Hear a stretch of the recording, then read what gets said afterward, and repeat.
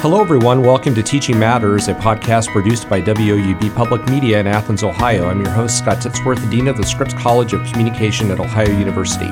This podcast is the first in a series of podcasts on the topic of virtual and augmented reality. If you explore literature on that topic, you'll find many articles proclaiming it as a future for education and yet other examples of how it's been deployed in learning situations.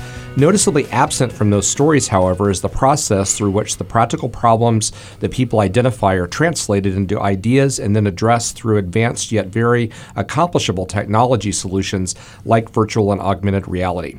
The guest list for this podcast is an eclectic group, at least until you hear the entire story behind what took place recently on our campus. Dr. Patti McSteen is the Associate Dean of Students and Director of the Margaret Boyd Scholars Program at Ohio University. Detective Rick Sargent is with Ohio University's Police Department and has had involvement with several campus initiatives, including the Survivor Advocacy Program. And then finally, John Bowditch is the Director of the Gaming Research and Immersive Media Lab and one of the chief architects of the Immersive Media Initiative in the Scripps College of Communication at Ohio University. Welcome to all three of you.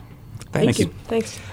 So, as I mentioned, what I want to really learn about and talk about in this episode is the process through which you go from having an idea that you think could be a good AR/VR idea to then getting it in the hands of the technical experts that mainly is in John's shop. And so, Rick, I want to start with you because I think as I've heard the story behind what took place on campus, it kind of started with you and some OUPD officers that got some exposure to the AR/VR technology in the Grid Lab, and you sort of coming up with some ideas. So can you talk about sort of the situation in which you experienced it for the first time, and then just go through the thought process of how you said, oh, that's something that we could use? Sure. Well, one of my responsibilities with Ohio University Police is when the Board of Trustees has any of their meetings, we have a couple of our detectives that will assist, shadow that group. And when the trustees go to different campuses, they get some exposure to some of the best and brightest students. There's a presentation that is given. And in January of 2017, the Board of Trustees had their meeting here on Athens campus and had an opportunity to see Scripps College and the Grid Lab, and we're exposed to a lot of different immersive media things. And since I was there with them, I got to put on the headsets and tag along, and quickly became pretty impressed with the technology. It's not something that I'm familiar with, but I got to put the headsets on and see how you could be moving through space and just kind of, again, being immersed. While we were walking through there, I made some contacts with John Bowditch and Eric Williams and Anthony Ziccola with the Grid Lab. And I said, you know what, I've got some ideas, and let's see if can we schedule a meeting? Mm-hmm. And that led to a sit-down where I said, you know, I have some ideas. I've got in previous in a previous life, I was involved with other things in terms of training and things like that in the private sector. I've always been interested in trying new things and being creative with that. So, you know, we sat down and I said, I think that this technology is something that can be applied to law enforcement because what's out there or what is readily accessible is not something that really resonates with people when you're training. The types of things that are out there now is either media that's projected onto a screen and you react to it, things like active shooter, active killer situations where you have to react to what's on the screen and it's a brief scenario. Or even going back to the old school days of sitting down and doing role play with index cards and those types of things just really they're outdated. Mm-hmm. So that led to again sitting down and saying, hey, I've got these ideas about remember the old choose your own adventure books where you could go through a space and you could react to a situation and then choose the direction that you wanted to go. That was the initial idea that we had. And as we were saying, okay, well, this is what's available, and I'm sure John can speak to this about what the limitations are, it just became apparent that we can do something different, and it was exciting. So eventually, you and Patti started talking to each other, and I don't know how those dots got connected. Right. So Rick and I work pretty closely together with behavioral intervention, threat assessment type situations. And do you want to explain what that is before you go? Right. So one of the primary responsibilities of my job is to lead the university's threat assessment team, which we call the Student Review and Consultation Committee. Over the course of about 13 years, we've had this group that has addressed students of concern across campus. And so it's kind of a multidisciplinary team that gets together every week that includes the police department, the counseling center, our conduct office, residence life, different folks across campus. So that's where we connect dots quite a bit with students of concern across campus. And so one of the things that over the 13 years that I've been doing that particular job, we've learned that the number one referral source comes from residence life, which makes a whole lot of sense, but that the second comes from faculty who kind of become aware of students that they're concerned about. John and I have had interactions in the past about this. So that's kind of how we talk on a pretty regular basis, daily or weekly, if not with Rick, with another one of his colleagues in the department. Now, Patti, did you know about the Grid Lab and the stuff that they were doing before Rick brought this up to you? I did not, no. I mean, I'd read articles when they're in the Compass, but never had I stepped foot inside.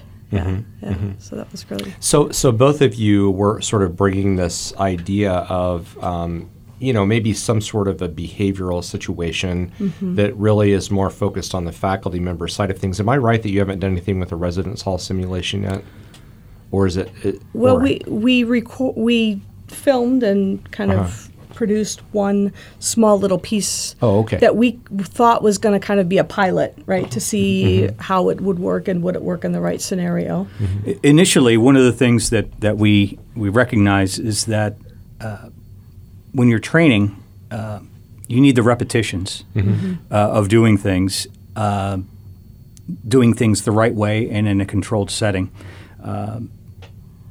In law enforcement, putting somebody into a dangerous situation is a very it's a risky situation. So if we could give people the repetitions that they would have in a dangerous situation, whether they're dealing with an active killer or if they're dealing with an emotionally disturbed person, that's not something that you can simulate very easily. And when we saw what the technology was, we said, this is a great opportunity to put somebody into a scenario, have the technology something that is really resonating with them, and make it something that is memorable and a teachable moment, and it can be replicated. So every person that puts on that headset is going to experience the same thing, and not just a scenario in a classroom with somebody reading off an index card that's a peer, that you really would feel something more than just sitting in a class. That makes sense. Maybe this is a good time to have one of the two of you or both of you at the same time talk about what the scenarios were that was created. Then I'll shift over to you, John, and talk about some of the ways that you got there. Yeah. So the first scenario that we did, so kind of following up with what Rick said about the repetitions, when we were having our conversation, one of the things that I noted was that's the same with RAs, right? So you get an RA who's maybe going to be in that role for a year, 2 years. And until they become comfortable addressing students that maybe are having emotional difficulties, they're really kind of unsure about themselves. And so there was this connection that, same with RAs, with law enforcement. So we thought part of their training is this kind of behind closed doors scenario where they, role play with index cards. And so that was the first idea that we had was, could we do this and somehow help our in-hall staff get there? So do you know how did we? Sure. So in the summer of 17, when we sat down, we said, okay, well, what can we get? How can we come up with something? What's our proof of concept going to be that gives us a bang for the buck to see if what ideas would work? We came up with a scenario where there was an emotionally disturbed person in a residence hall. And we had a couple of iterations. Our first run at this was completely scrapped, not because it wasn't good. It was just we thought it could be so much better. It wasn't good. We learned a lot, and let's just say that it was an eclectic group again that involved residence life.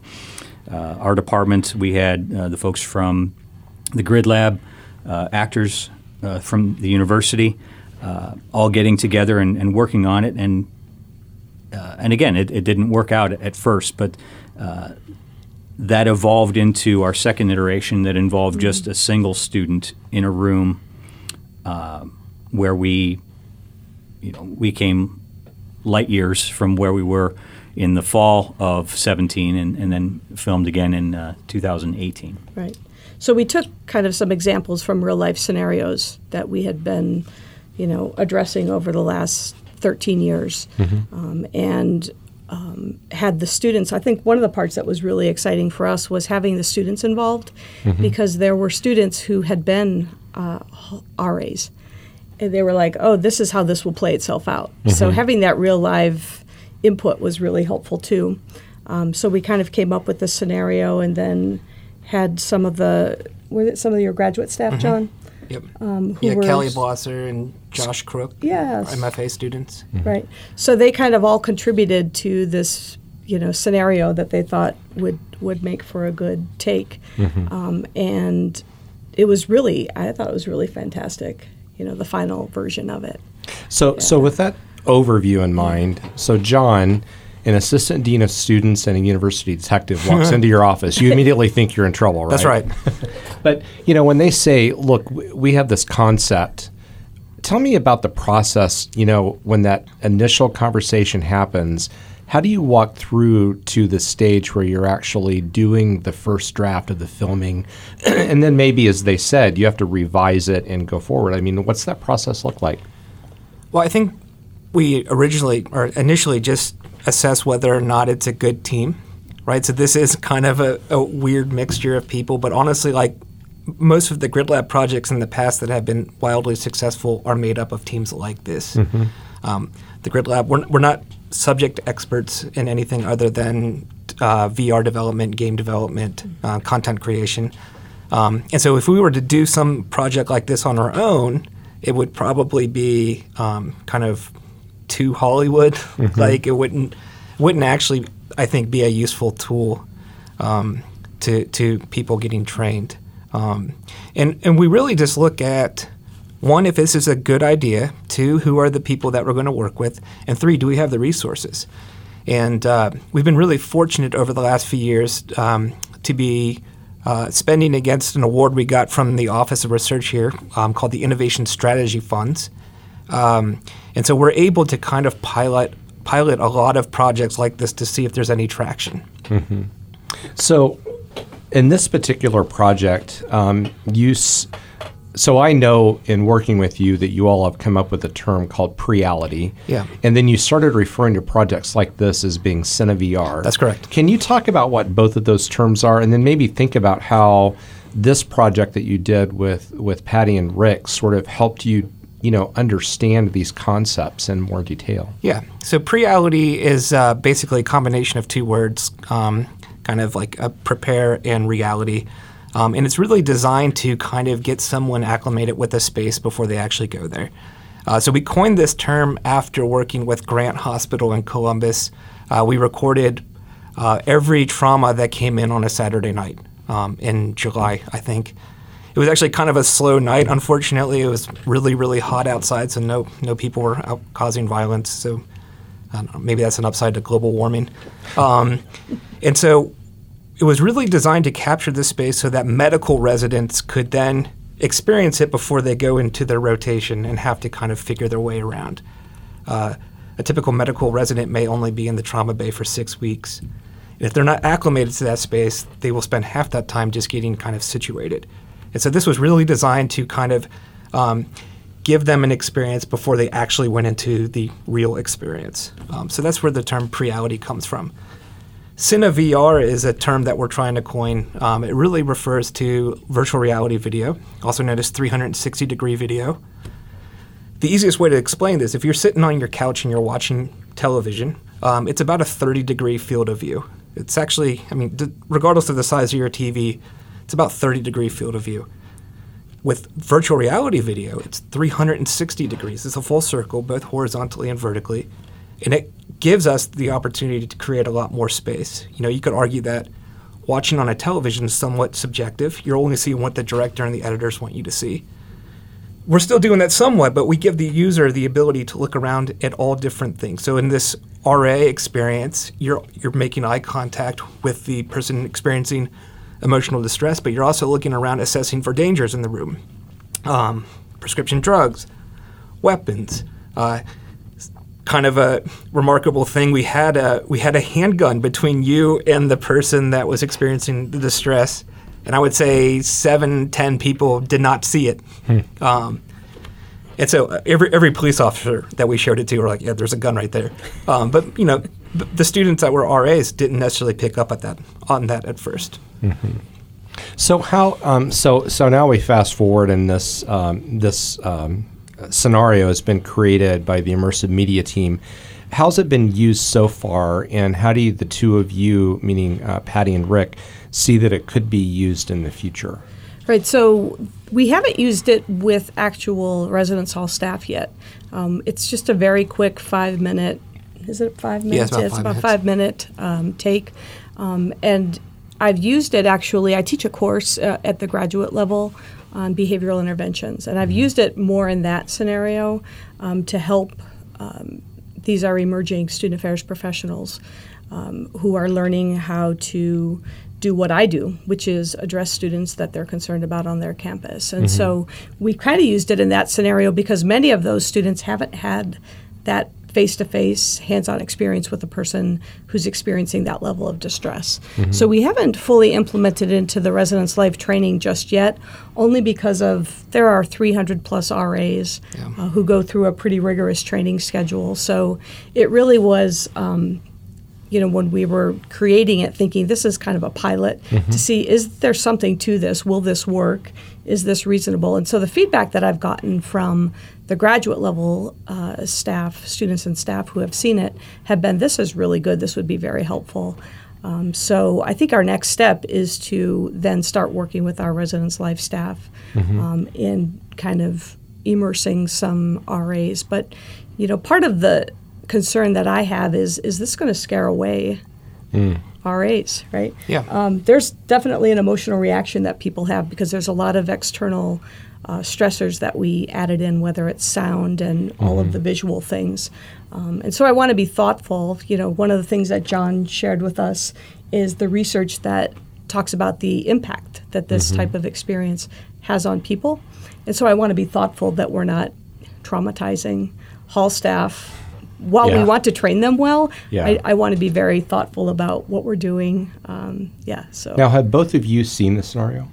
Oh, yes. We were there when everything's been filmed. So we've really loved the opportunity to really be a part of everything. And I can't say enough about John and Eric and the students that they work with.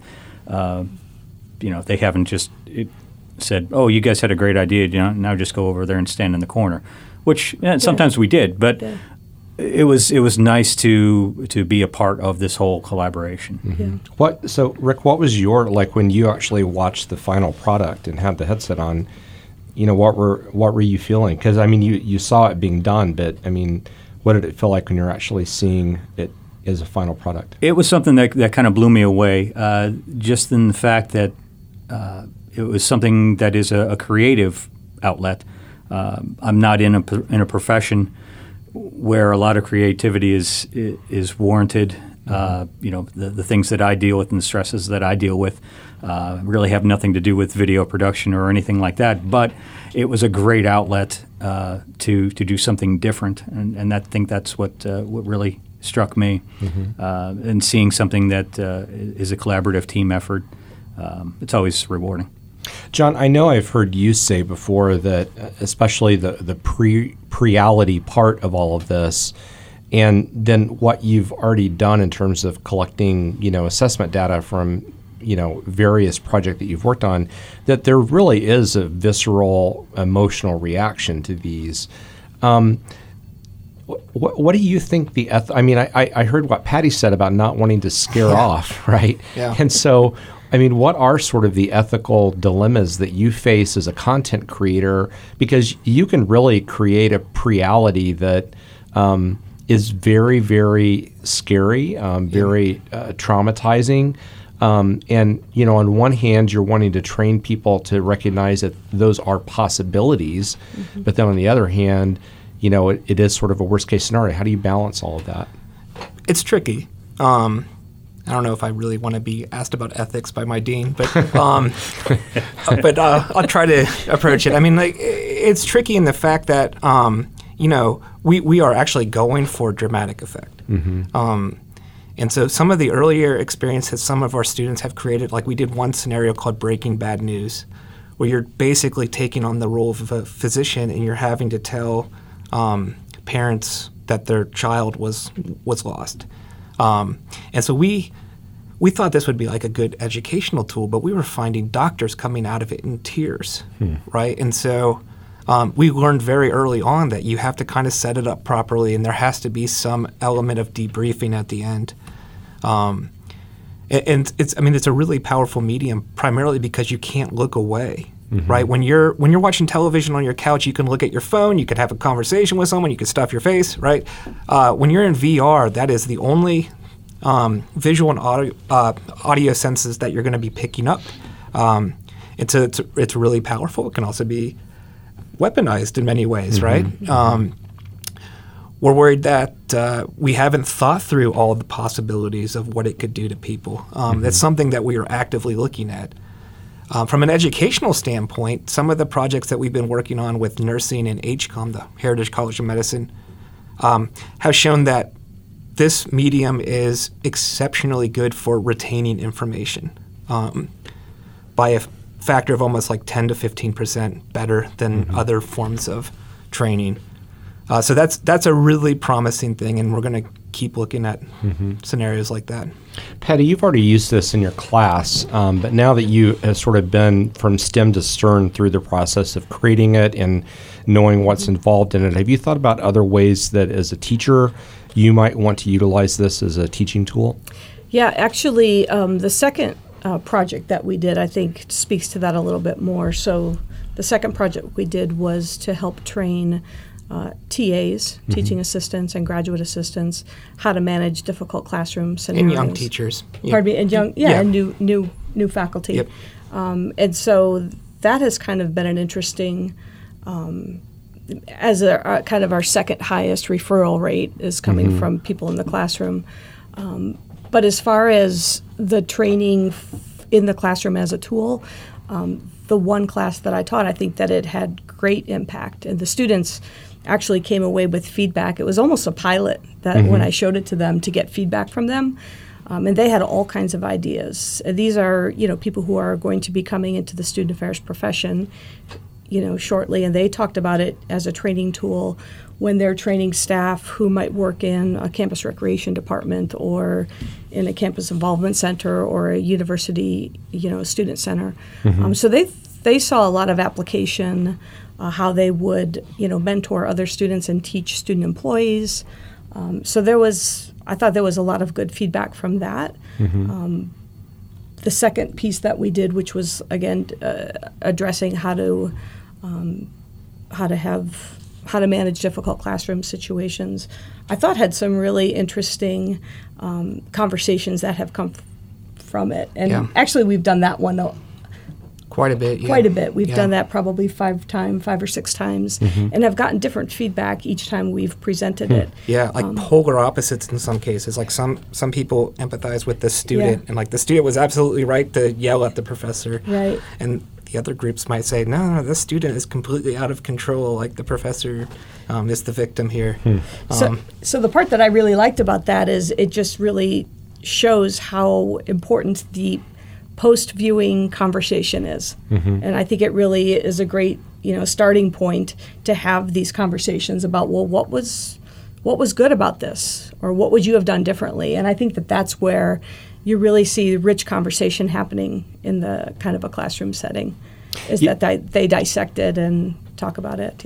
Yeah, I mean, hearing the both of you talk about that, until you get into Rick's realm, where there's laws that say a line has been crossed and you are doing something that's illegal, dangerous, or places yourself or others at harm, that's a different story. But like on my level, and Patti, your level, and John, you as an instructor, we're oftentimes dealing with gray areas of there being some sort of a disagreement between a student and a student, or a student and a faculty member.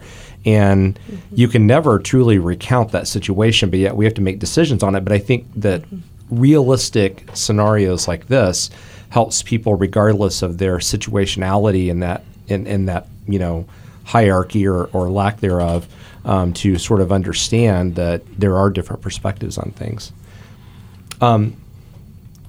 Rick, have you thought about other applications that you would like to see this technology used for? Well, absolutely. There's the sky's the limit, really, when it comes to this. One of the things that I think is important just within our program that we're running here is that we're giving people that are viewing it an opportunity to see maybe a behavior that they should be reporting to somebody further up the food chain, to the point where it doesn't lead to an active threat type of thing, where we can get to somebody after a referral. We can do a threat assessment. We can kind of see if there's some underlying issue that we can get them help for. So that's an important point. The next phase of this is, the sky's the limit in terms of just training in general, and having this technology just be that next step. Because there are people that are doing similar things, but it's you're still interacting with a cardboard cutout. Yeah. But in this situation, we're really limited by our creativity and the number of scenarios that we can put into a library per se. John, just to kind of close things out, the current state of the technology, as I understand it, is that you can create very realistic, produced scenarios where there's an actor that is, engaging in behaviors that you're trying to train about, just like we've described here. There's some possibility for simulated interaction where you can have the person essentially recount what they should be saying in that situation, but it's not yet truly interactive. Where do you think that this technology will progress to in the short term, meaning like in the next, year to year and a half? Because I think that the long term, you can just start to go Star Trek on it, right? Yeah, right. But where do you think the realistic next steps for this technology lie? I think you're going to see a lot more integration with artificial intelligence, and we actually have a lot of students that are experimenting with that now. So right now, when you're watching these experiences, it's somewhat passive, with the exception of what we're calling guided simulation.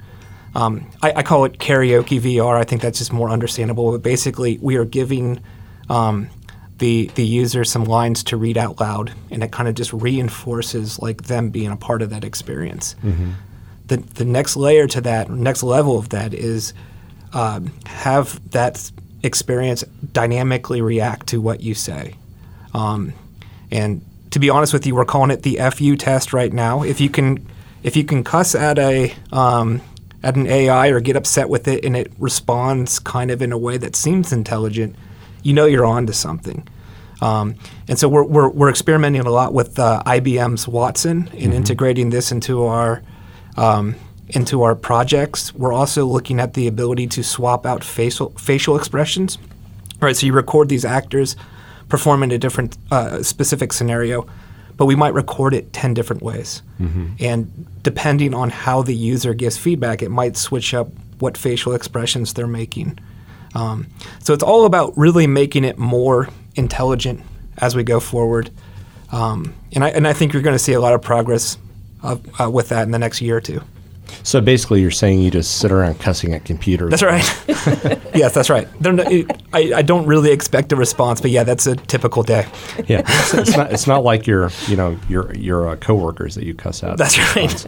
So I listened to the three of you. First of all, thanks for doing a great project, and I think that as I've heard about how it's been used by our teaching assistants and just the nature of the collaboration that all three of you did to create this.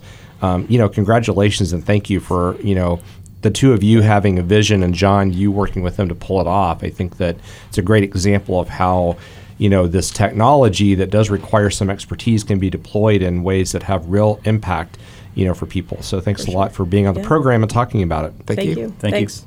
My guests today were Dr. Patti McSteen, Rick Sargent, and John Bowditch. Be sure to check back for the second podcast on this series on augmented and virtual reality, where we'll explore the student learning opportunities available for students in a variety of fields who develop skills in production surrounding this type of media. You'll also hear additional commentary and insight on where this technology is going. I don't know that we necessarily get into a lot of the weeds in terms of how you create it, but I think that one of my goals for this series was that people listening to it could start to think about how this technology could be deployed in a variety of situations.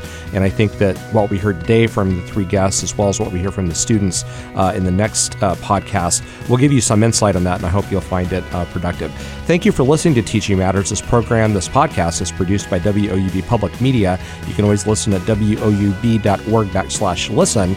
We're also available through all of the popular podcasting apps. You can contact the staff of the podcast with ideas, questions, or comments, or our Facebook page. Just go to Facebook and search for Teaching Matters Podcast, and you can find us there and direct message us or send us a note. Our audio engineer and associate producer is Adam Rich. I'm Scott Titsworth. Thank you for listening.